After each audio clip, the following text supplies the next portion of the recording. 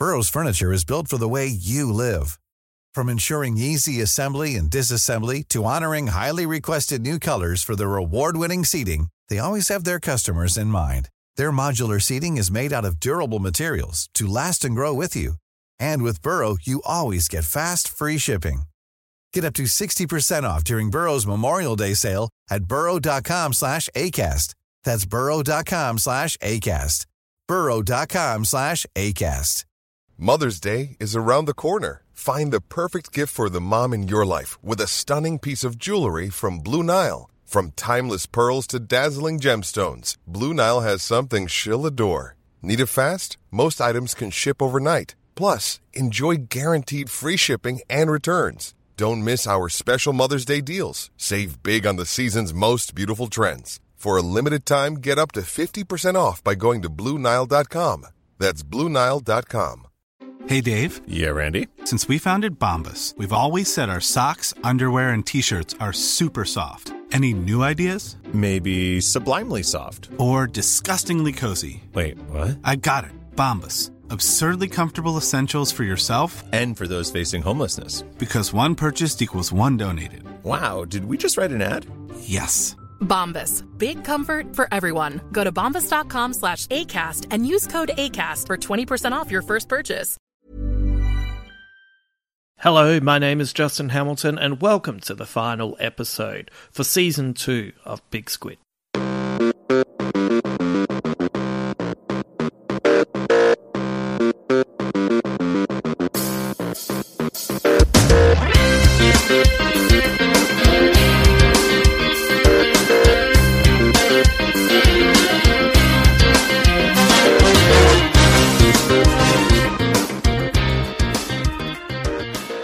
And so we arrive at the end, not just for this season of Big Squid, but also the final song from the final album David Bowie would release while still alive.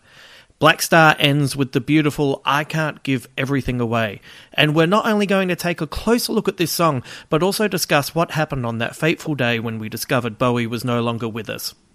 I'll then leave you with a little story, coda if you will, that I've only shared with a handful of friends.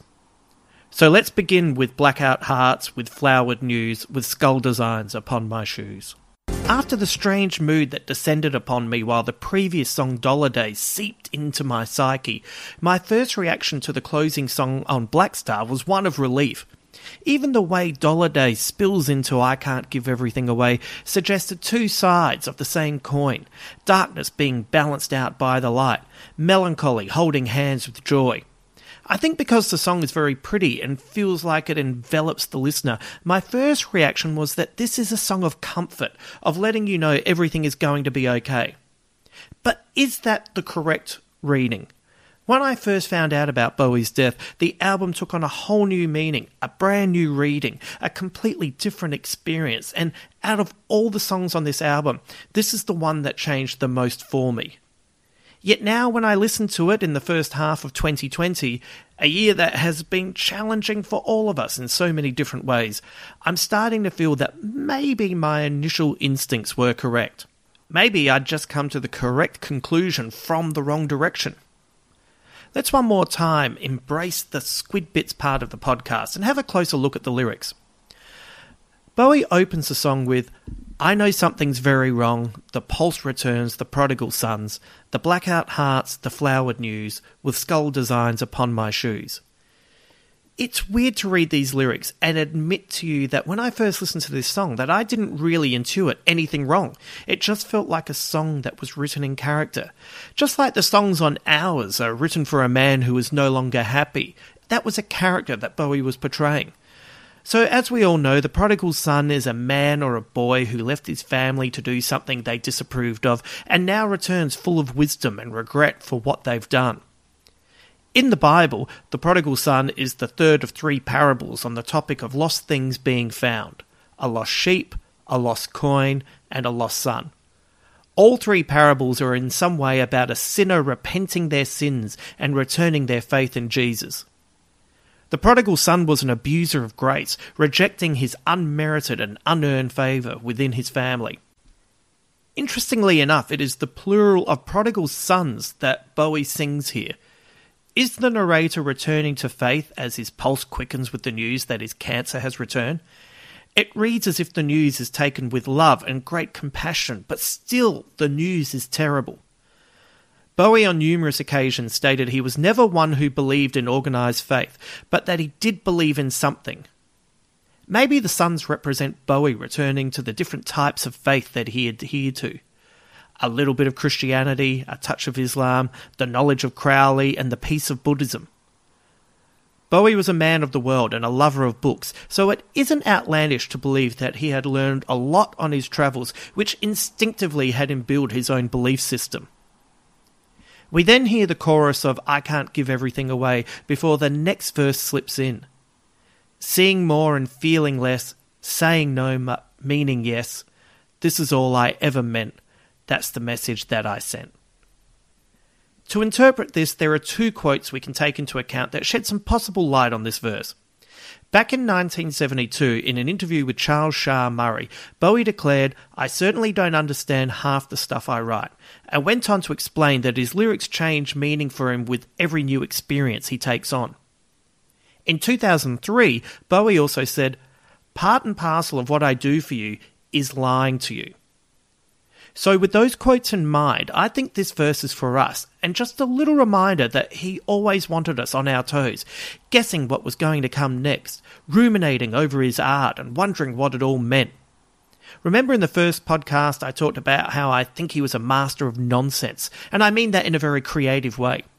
He often went for a feeling rather than a strict meaning, and ironically it feels like these lyrics here are Bowie talking to us directly and admitting, yes, I did lie and share broad ideas, and it means nothing and everything, and it is for you to decide what it all means. This whole season, in many ways, is exactly what he wanted from his last work, for someone to overthink it, dig into the many layers and produce thoughts that are either right on the money or the ravings of a mad person. I am definitely all of those things. There is once again humour in his words, that he acknowledges that, for the most part, he was having a great time fucking with us. Let's go full horseshoe one more time with this tasty morsel. Have a listen to this harmonica in I Can't Give Everything Away. Now listen to this harmonica in his song A New Career in a New Town. Is this a subtle way of Bowie letting us know that he's moving on to take up a new adventure elsewhere, beyond whatever lies behind the door, the last door we'll all have to open at one point or another? It feels like this song has our narrator learning his news, giving us one final farewell before leaving to start the next chapter, a story that we don't get to be a part of. But that's okay, because even if he can't give us this, he's given us so much already. Music, movies, art, tours, chat show appearances, interviews, fandom, recommendations, fashion, exhibitions. Bowie gave us all of this to enjoy in our own way. And it's just a little reminder before he bids us adieu.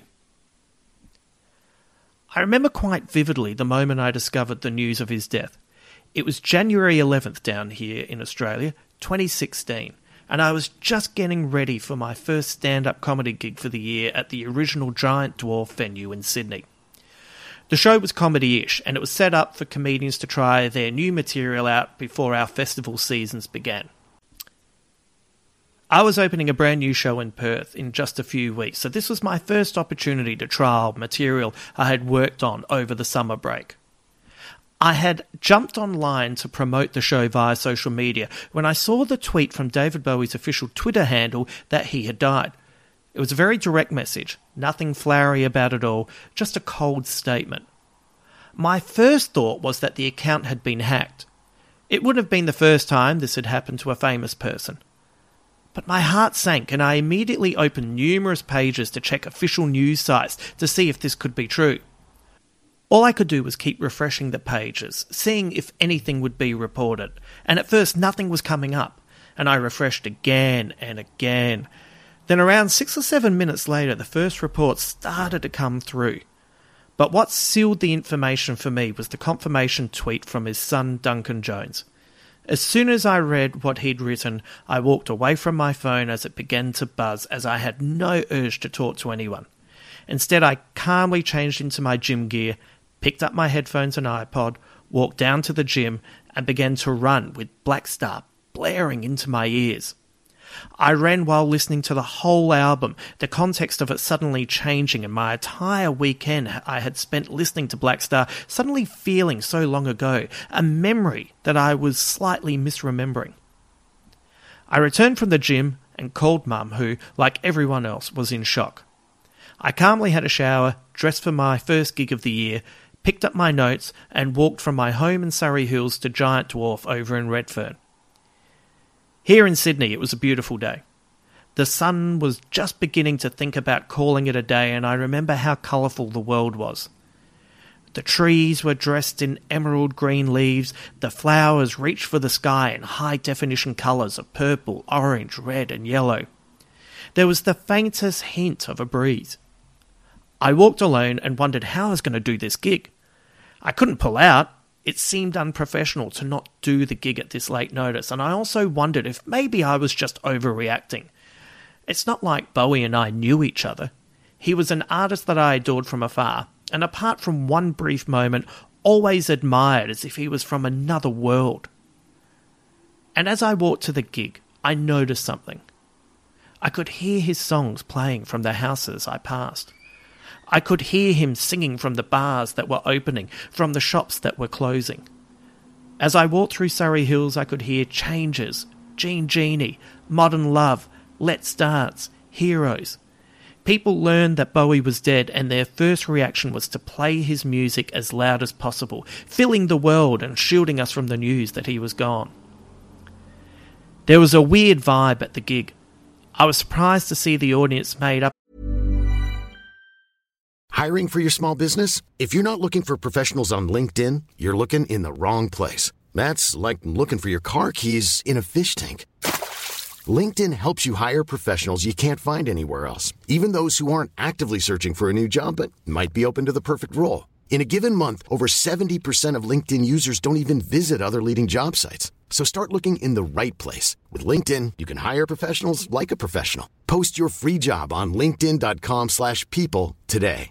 Burrow is a furniture company known for timeless design and thoughtful construction, and free shipping, and that extends to their outdoor collection. Their outdoor furniture is built to withstand the elements, featuring rust-proof stainless steel hardware, weather-ready teak, and quick-dry foam cushions. For Memorial Day, get 15% off your Burrow purchase at burrow.com/acast, and up to 25% off outdoor. That's up to 25% off outdoor furniture at burrow.com/acast. But varying ages, all talking about it. Some people's eyes were red. Some of the comedians talked solemnly in the darkness of backstage. Everyone was across the news. I kept running my eyes over my notes, but nothing was sticking. Without wanting to sound melodramatic, I suddenly felt like a different person, and these words no longer held any meaning for me. By the time it was my turn to hit the stage, I put my notes away, and as I was being introduced, I changed course on what I was about to perform.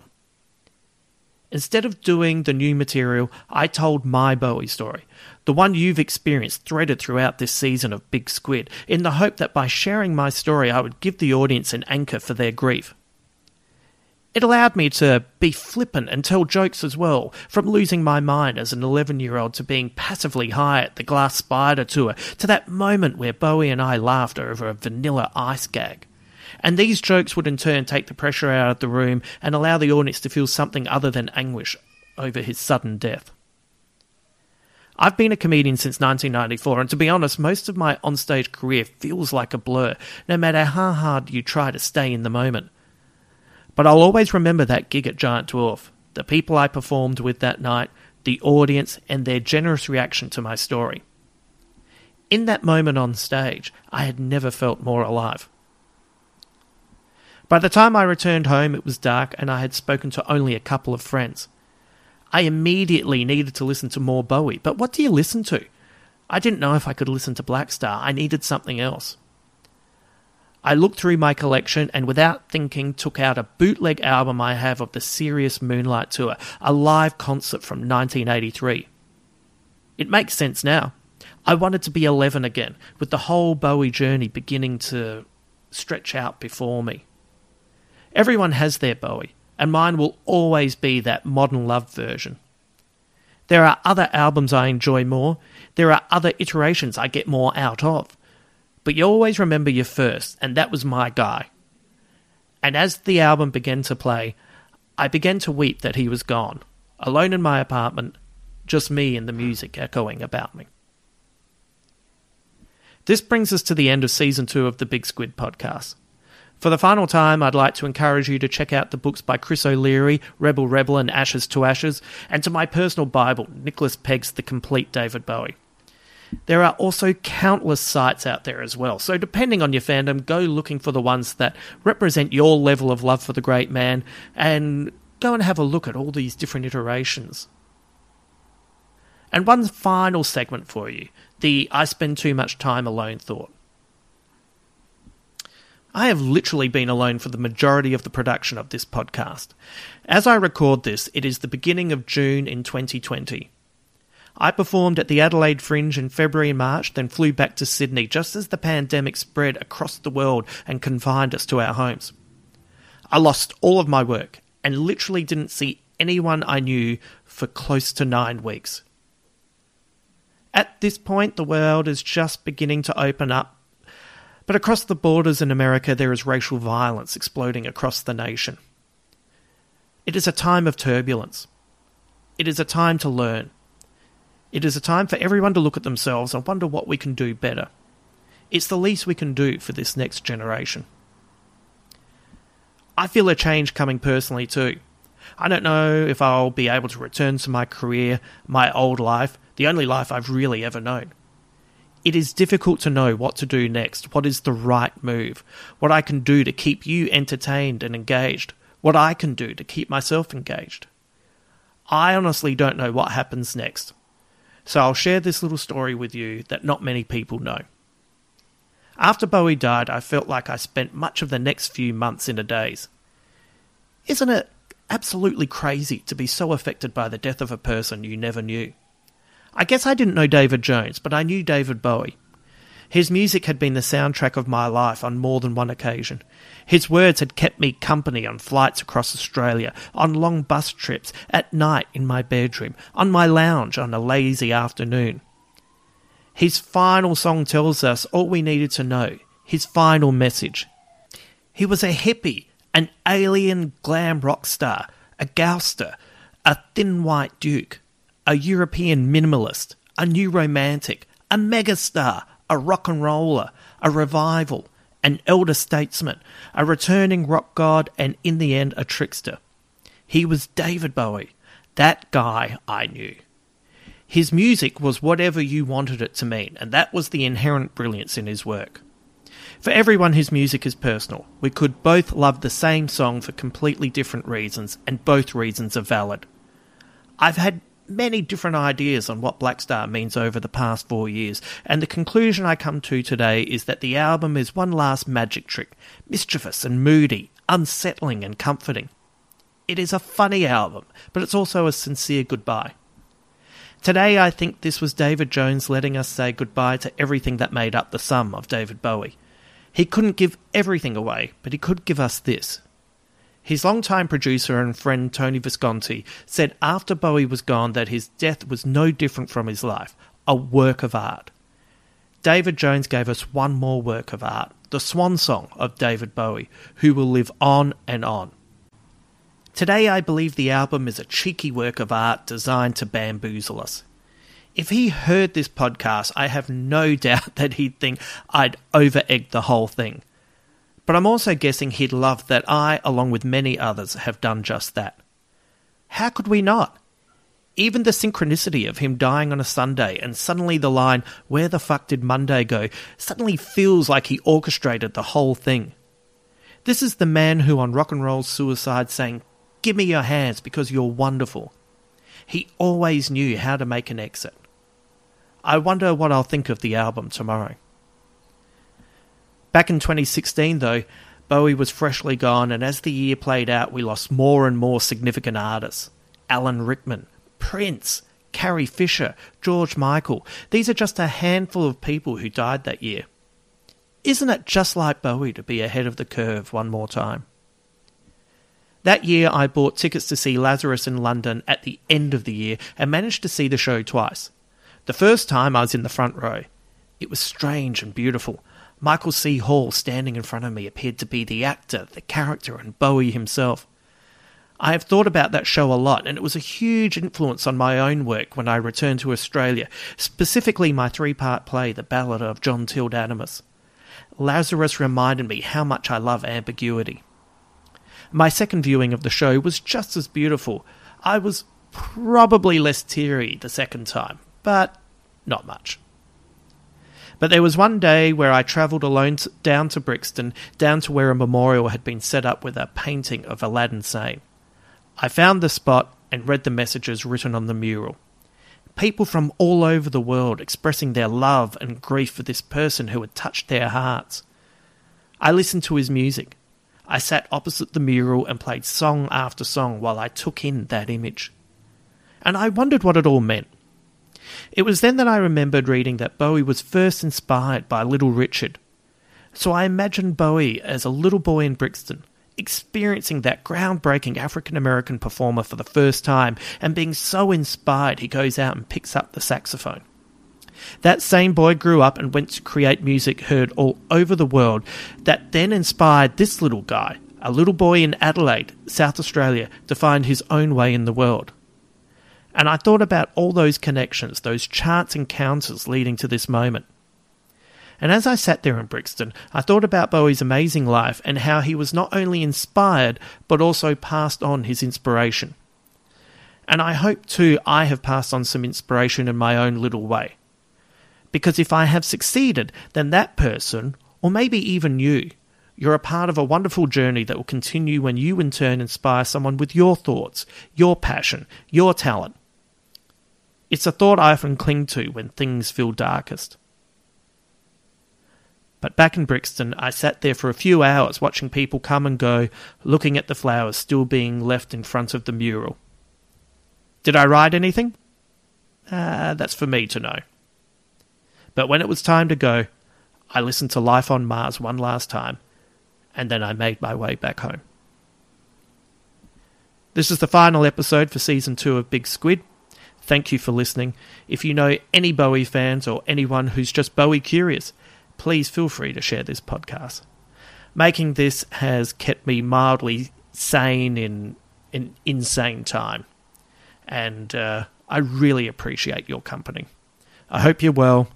Take care out there, and until then.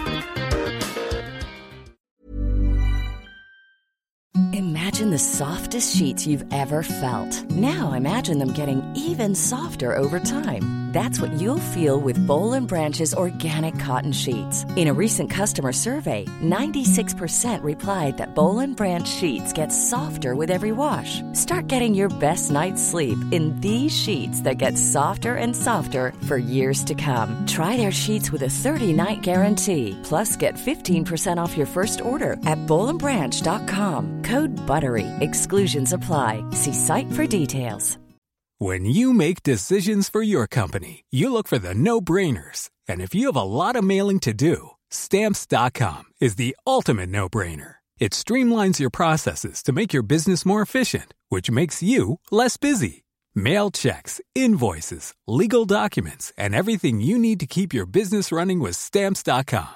Seamlessly connect with every major marketplace and shopping cart. Schedule package pickups and see your cheapest and fastest shipping options from different carriers, with rates up to 89% off USPS and UPS rates. And with the Stamps.com mobile app, you can take care of mailing and shipping wherever you are. Make the same no-brainer decision as over 1 million other businesses with Stamps.com. Sign up with Code PROGRAM for a 4-week trial. plus free postage and a free digital scale. No long-term commitments or contracts. That's Stamps.com.